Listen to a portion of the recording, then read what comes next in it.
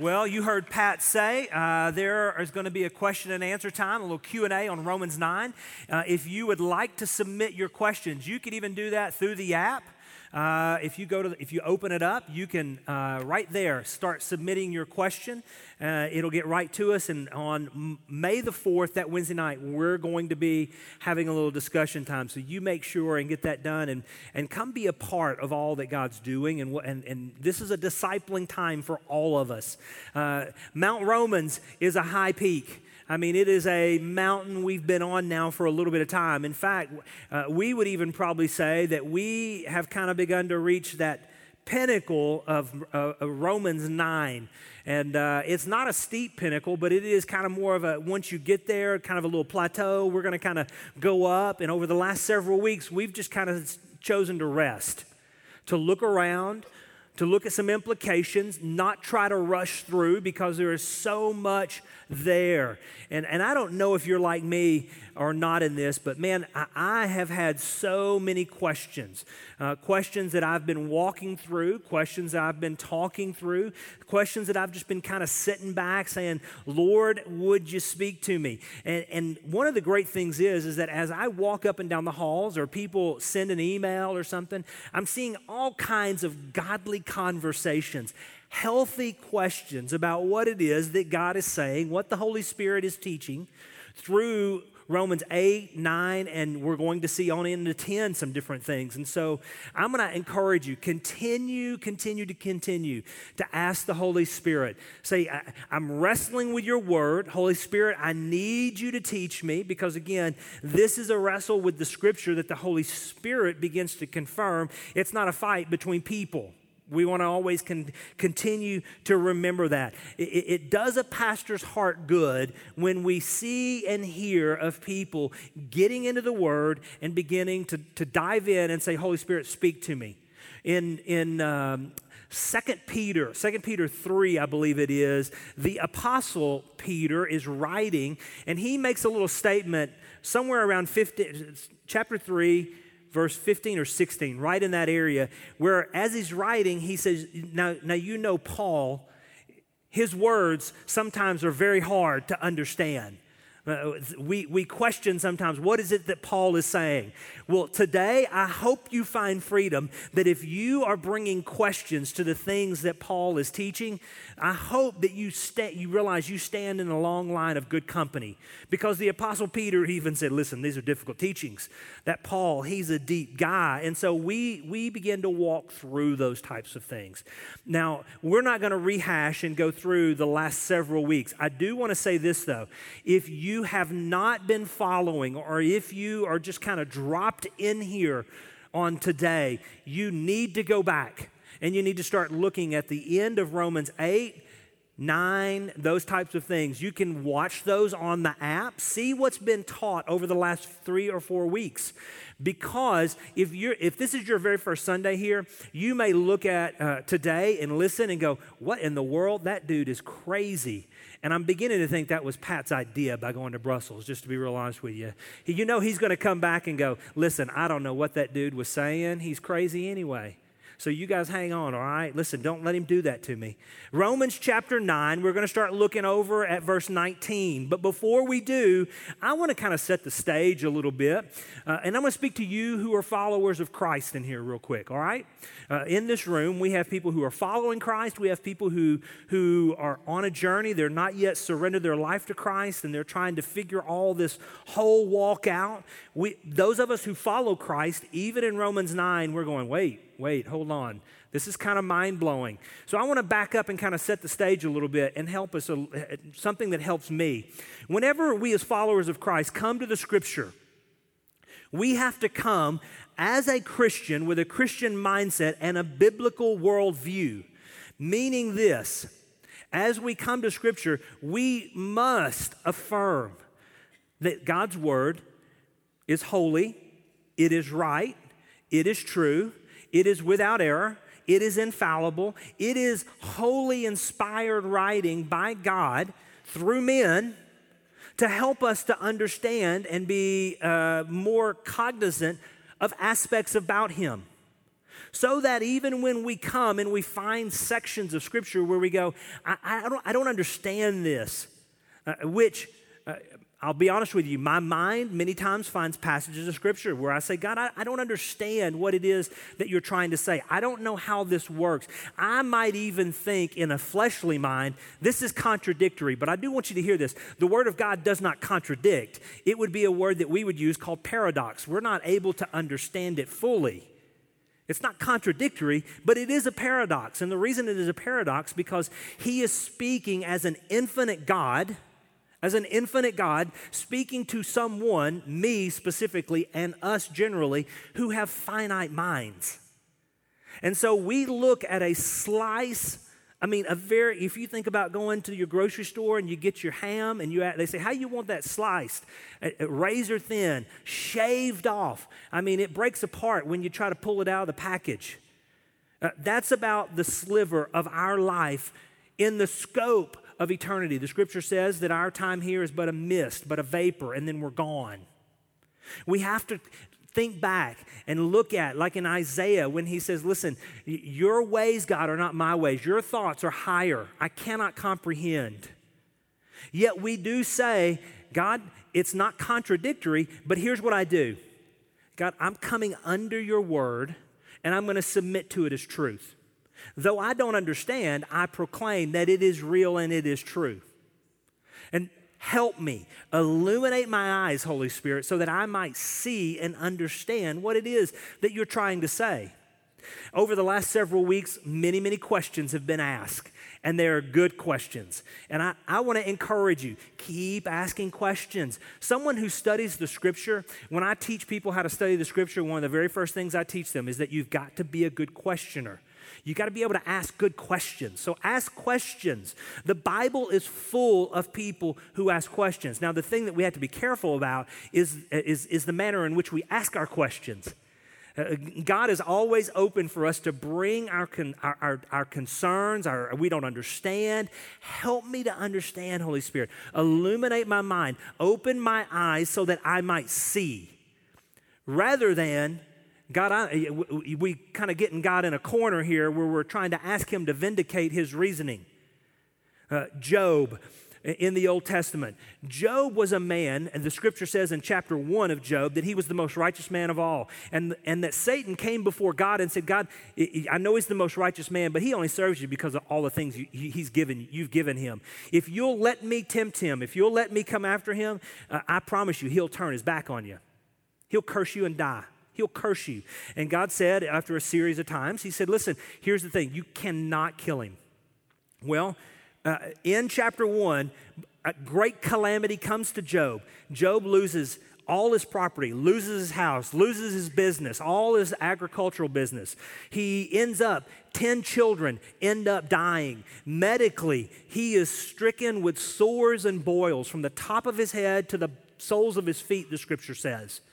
His friends come to him, and rather than caring for him, they come to him and they begin to say, listen, what have you done? And they basically ridicule him. His wife ends up looking at him and said, Job, I don't understand. Why don't you curse God and die? Yet in all that, Job didn't. But Job did ask the ultimate question that we all ask. Basically, his question was, why, God? Why? Why has this happened? And we would ask it another way, and today we might say, why would bad things happen to good people? So from chapter 2 to chapter 37, all of this has taken place. Job says, why? Chapter 38 comes in, and God says this to Job after that. He says, Job, stand up, gird yourself, because I'm about to ask you a few questions. And from 38, 39, 40, and 41, it's questions like, where were you when I lit the sun?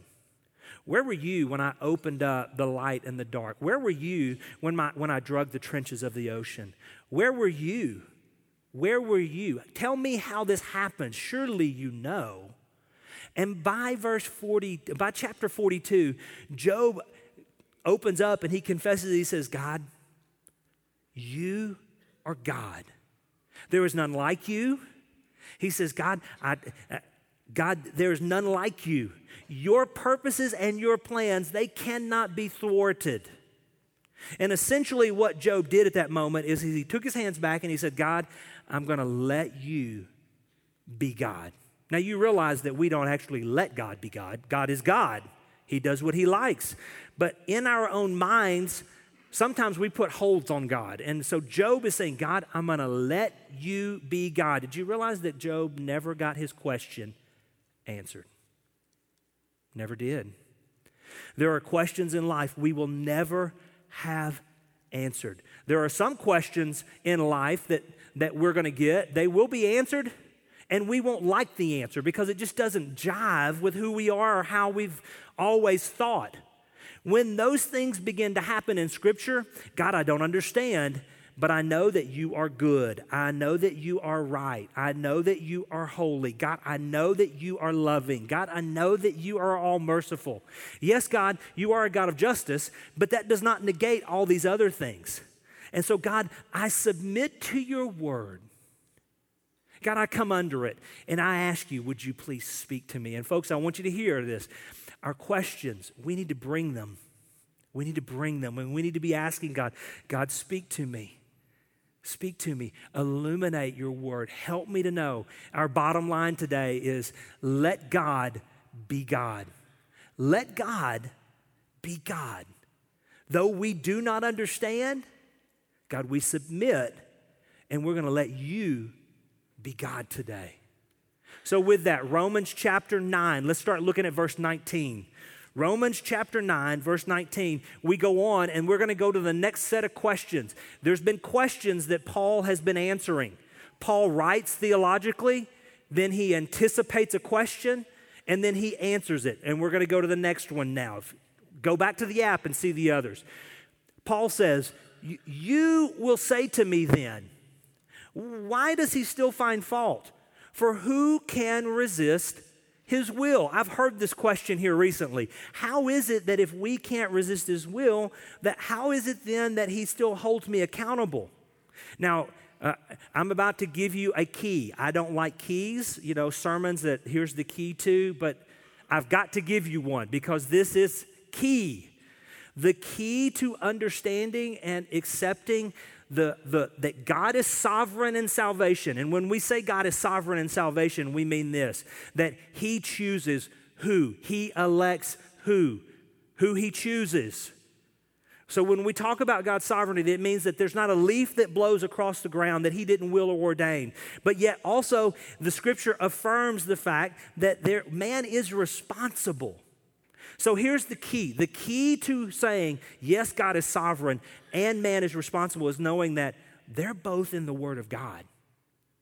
They're both there. And though I'm going to confess to you, my mind I can't get wrapped around that. I don't understand that. Yet I know that it's true. Why do I know it's true? Because God's Word is trustworthy. It is infallible. It is inerrant. And it is there. Now, here's the thing. Some of you have asked this question. So what was the key? You have to accept. You got to embrace the mystery that both of those are taught. Both of those are taught. We have to embrace that. That doesn't mean that we have our minds completely wrapped around it. That doesn't mean that we've got this all tied up and worked out. But what I don't want you to do is I don't want you to go, well, I can't believe it. And you're kicking. You're like getting mad and leaving. But what I also don't want you to do is this. I don't want you just to go, well, Pat said it, Kyle said it, then we just agree with that. Go on. Listen, no, those aren't the right answers. This is deep and weighty stuff that we sit back and say, God, please speak to me. Help me to understand. I don't understand, but I am submitting to your word, and I recognize. Some of you have asked this question. Hey, is this all new stuff? Have we made a change in what we're teaching and what we believe? No. I want you to hear that. Emphatically, no, we're not. This is stuff that we have thought, and since I've been here 14 years. Can you believe that? 14 years I've been a part of this church and part of this staff, and this is something we've always believed and we've taught. But we've never done a series in Romans. We've never been in Romans 8 and 9 as a series walking through. And so when you hit those, you have to begin to address these things. I remember coming here, and the former pastor, Dr. Ken Hubbard, his wife is still a part of our church, Faye. Those of you who know Faye, she'll always, if you ever meet Faye, you're a friend, and she's going to remember you, whether you're in the aisle at Kroger or you're walking down the street, and she's going to know you, and she's going to tell you about the church and say you need to come here. So she does that with everybody. Ken, when I came here, we were talking through, Pat, myself, and Ken, we were talking through all kinds of theology things. And I remember Ken, Dr. Hubbard, saying this. He would say, boys, I was 35, but he was, boys, I want you to know this. This is truth. I can't explain it to you. He said, but it's like two doctrines. They're twin doctrines. He said, if you can imagine a big, huge rope like there would be on a ship, and somehow it's thrown up into heaven and it goes over a beam and comes down on one side, and you got one side over here. And he said, these twin doctrines are one rope.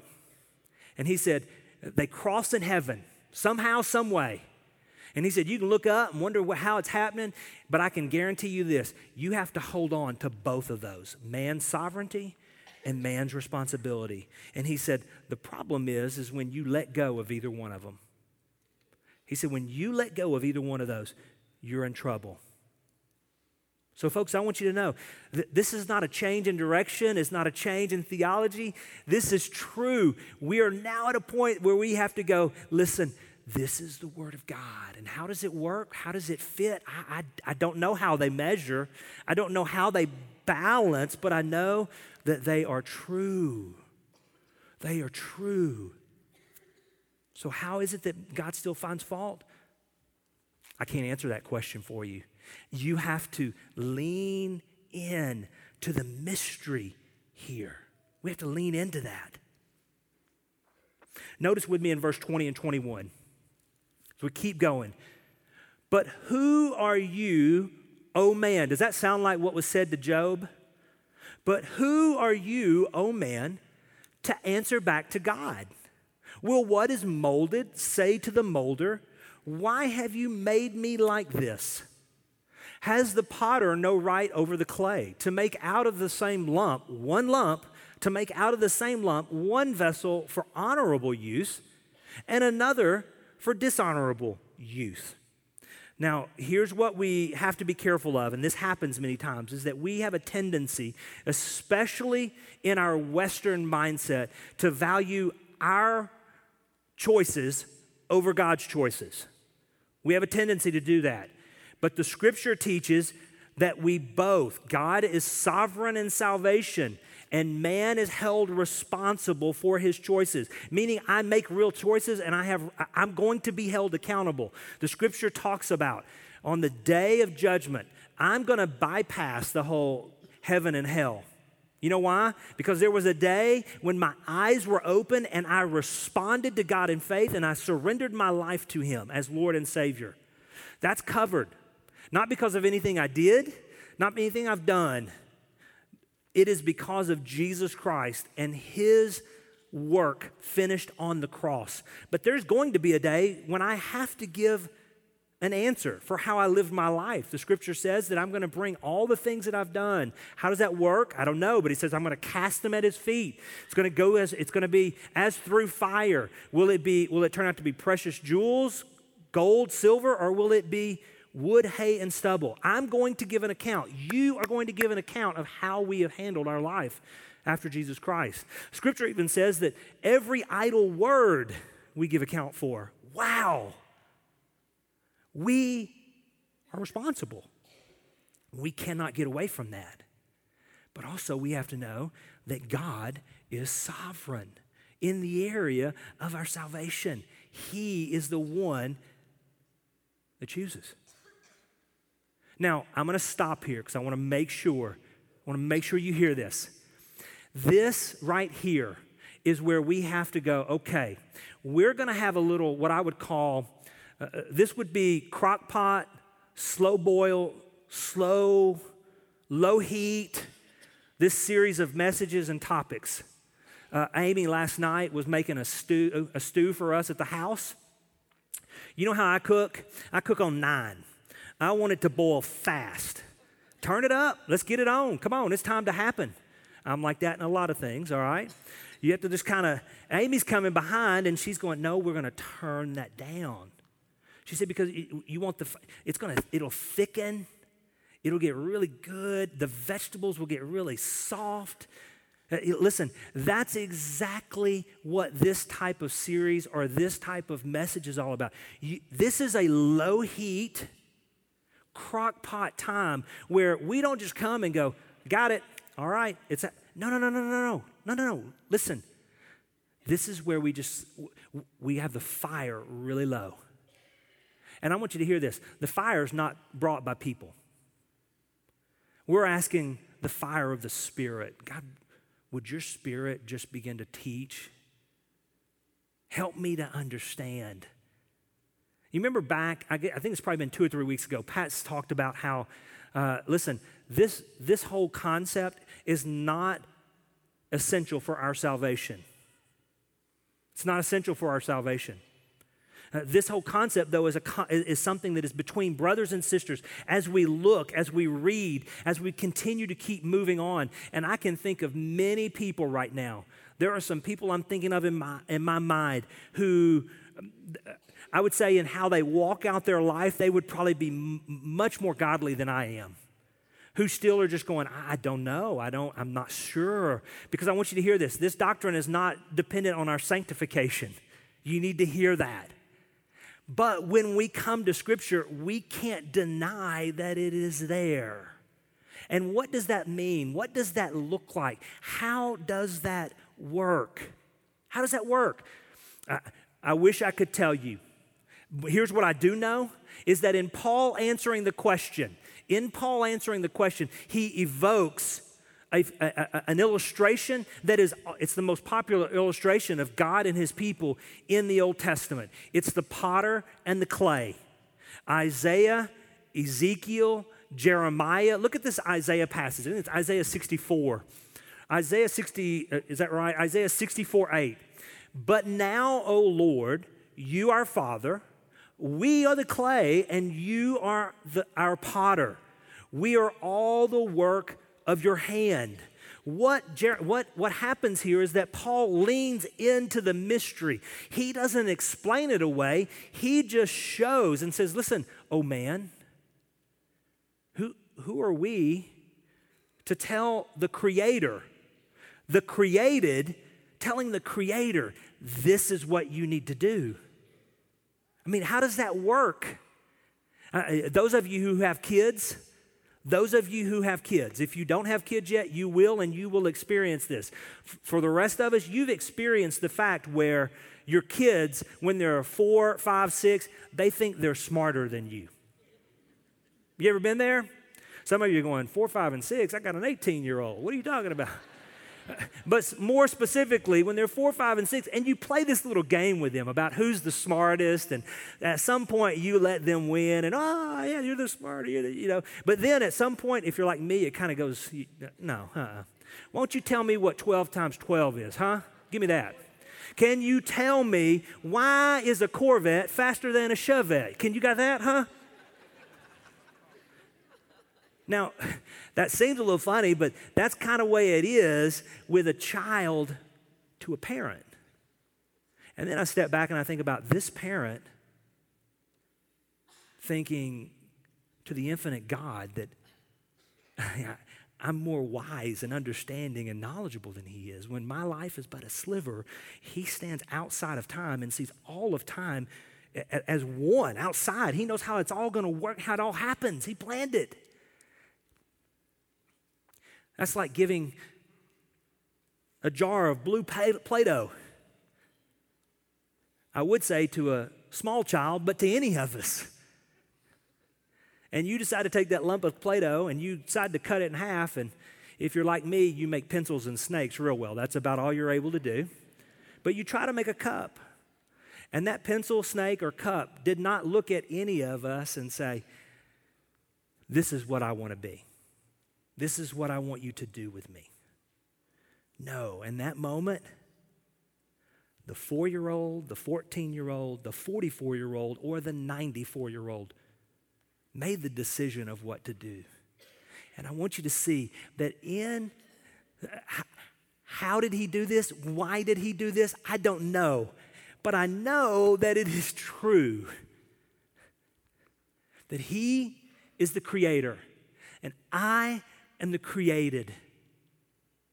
And I bend and move to his will, not mine. He doesn't do that. He doesn't bend to my will.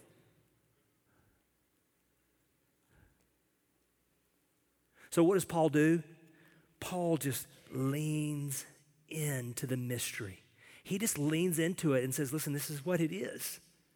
Oh man, who are we? Who are we?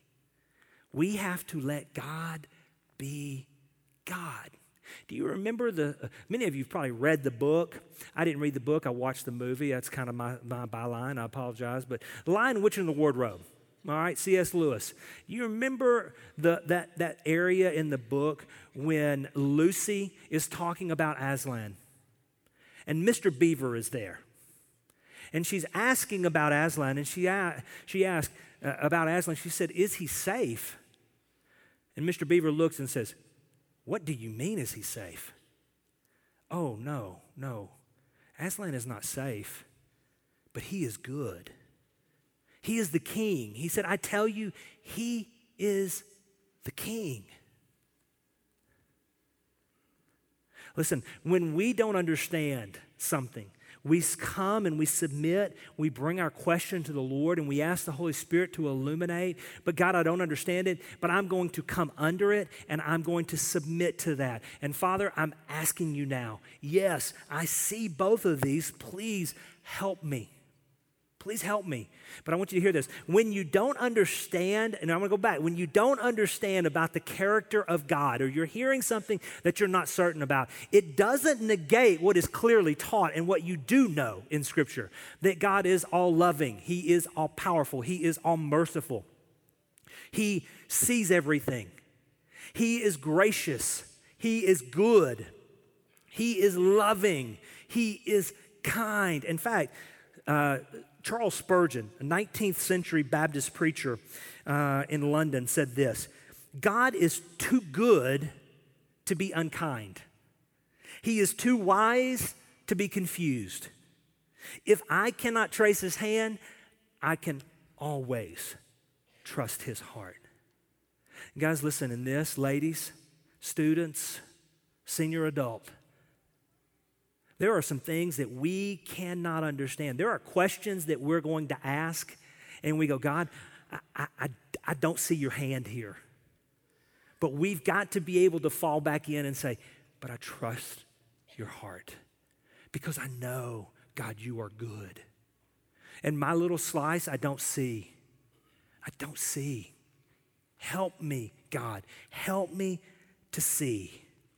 And we have to let God be God. Now, with these closing verses, look at verses 22 and 23 here. And I just tell you on the front end, these are difficult passages, but we're going to look at them and we're going to ask God to illuminate. What if God, desiring to show his wrath and to make known his power, has endured with much patience vessels of wrath prepared for destruction, in order to make known the riches of his glory for vessels of mercy, which he has prepared beforehand for glory? So here's the question. You realize that God has the right, because he is sovereign.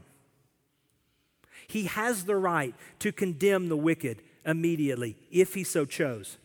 Yet aren't we thankful that he didn't do that with us? Aren't we glad of that? Do you realize what mercy is? Mercy is the withholding of what we rightfully deserve. And what did I rightfully deserve? Death, hell, and damnation, because I was born a sinner with a sin nature. I didn't become a sinner because I sinned. I am a sinner because I was born that way with a sin nature, just like all of us. Yet in time past, eternity past, Jesus looked down and he chose me, the scripture says, and you, if you follow Jesus Christ, he chose me before the foundation of the world to be his son. Not because of anything I've ever done, just like Jacob and Esau. He said, I've chosen Jacob. I chose Jacob before Jewish Jacob over Jewish Esau. Before they were ever born, before they could ever do anything, I chose them. And he's done that to me. Well, listen, do you know when I surrendered my life to him? It wasn't until I was 14 that my eyes were open. The scripture says he moved me as a dead man to life. For many of you, you understand that. He had the very right to condemn me immediately, yet he didn't. Why? Because he wishes that none would come, that would perish, that we would all come. But he knows that we will not. But he chose me. And he's chosen you. Now the scripture says, what if he's using those vessels for our good, those who are vessels of mercy? I think this is most evidently seen in Judas. Here's Judas, arguably the most wicked man ever, because he actually turned our Lord and Savior over to the authorities. Yet on the night that he betrayed Jesus, but prior to going and taking the 30 pieces of silver, the scripture says Jesus knew what was about to happen and said, you need to go do that. Before that happened, the Lord washed his feet. Jesus washed his feet. Might it be that this was one last opportunity of God opening the door for repentance of Judas before? One theologian, and I want to make sure you hear this and I say it right, one theologian said he was once again opening the gate of repentance. Maybe, just maybe, one last opportunity.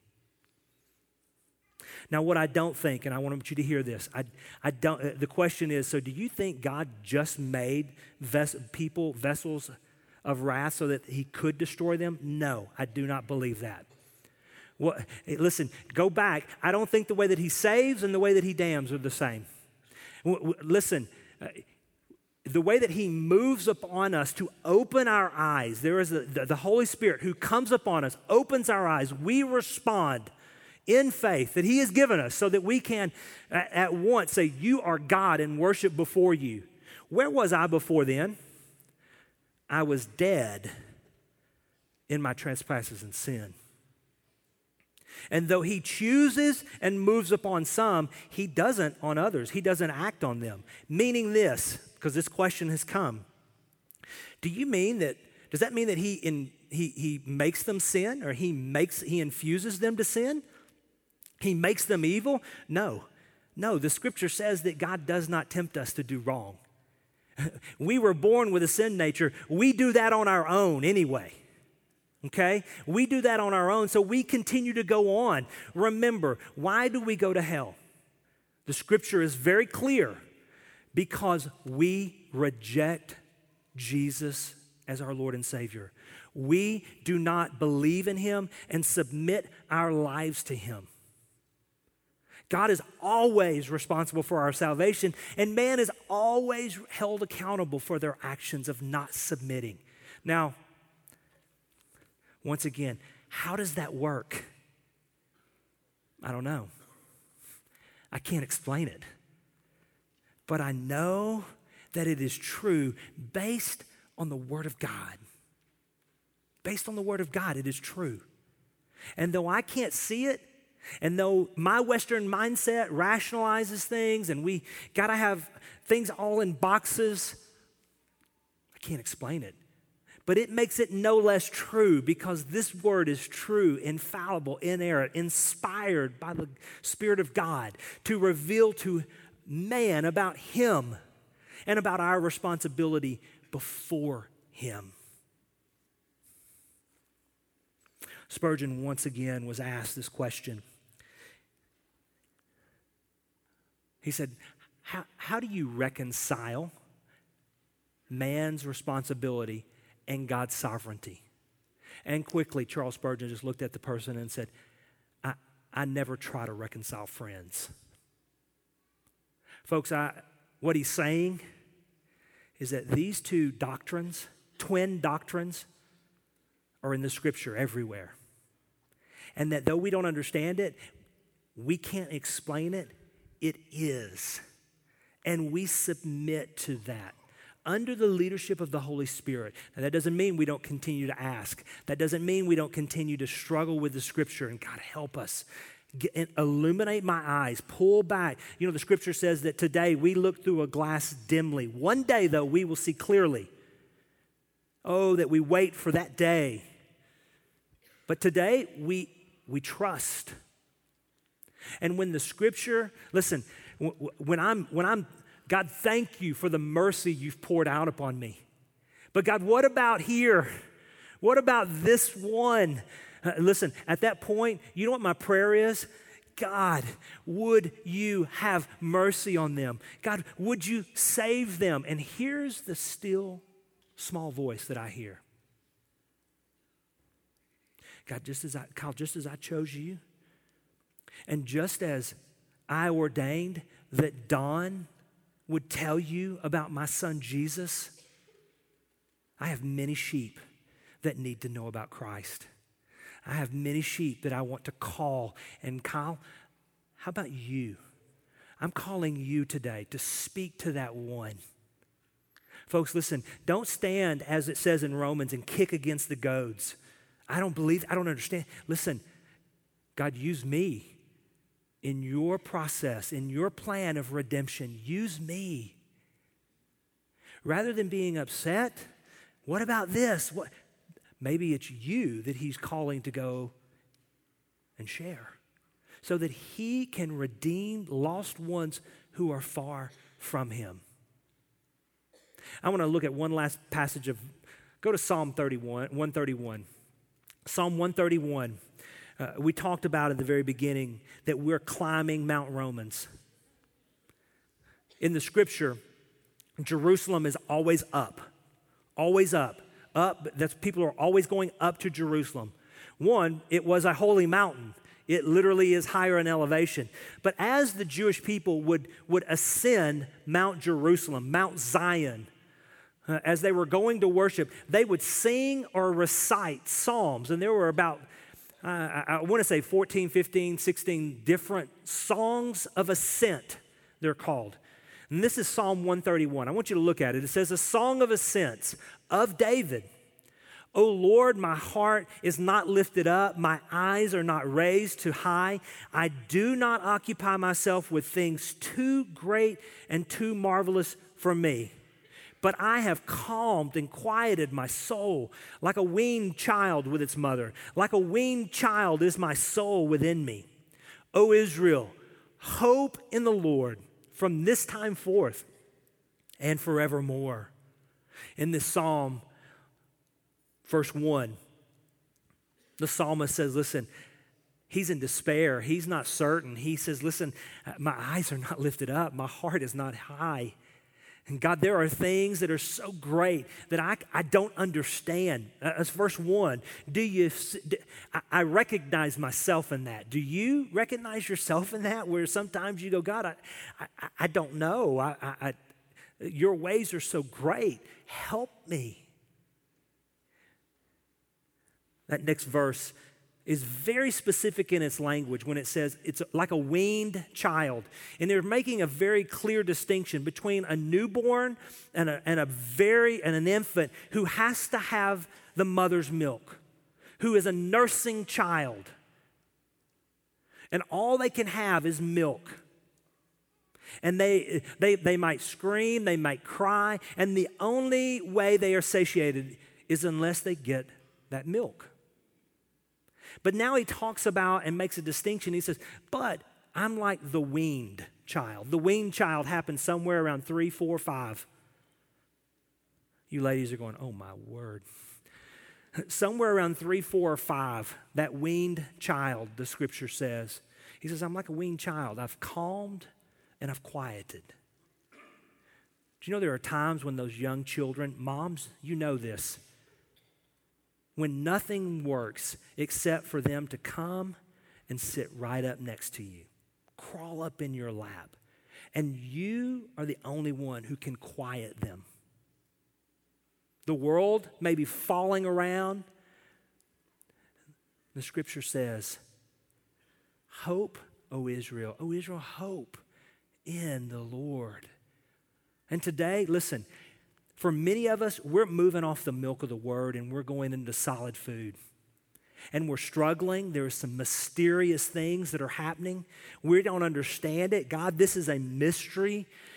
These questions, they're so lofty. God, they're big. Help me to understand. But in the meantime, God, I just want to sit near you and be comforted.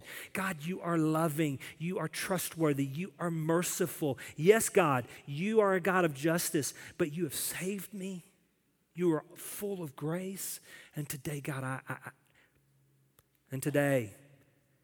oh Smyrna, oh Life Point, rest and find your hope in the Lord. Today, there are some of you in here. You have never surrendered and submitted your life to Christ. And I want you to hear me today. Hear this. If you're in the sound of my voice right now, the Spirit of God is calling you. He is speaking to some of you right now. And he is saying, I'm talking to you. It's like you feel what he's saying is right. The Spirit's speaking, he's saying is right. Surrender to me today.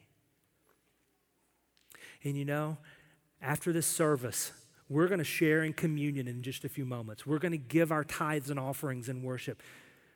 When we're done, I'm going to be at the next steps, and I'm inviting you. The Holy Spirit of God has opened your eyes, and I'm inviting you today. Would you respond to him?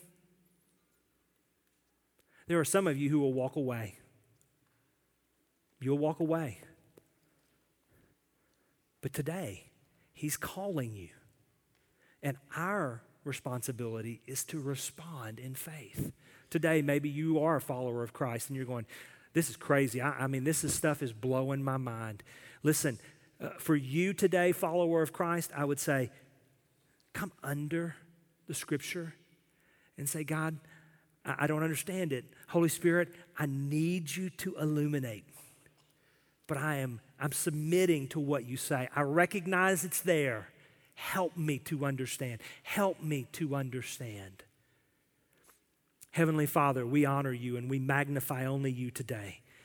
Holy Spirit, I'd ask that today, if I've gotten in the way, I pray that you would forgive me.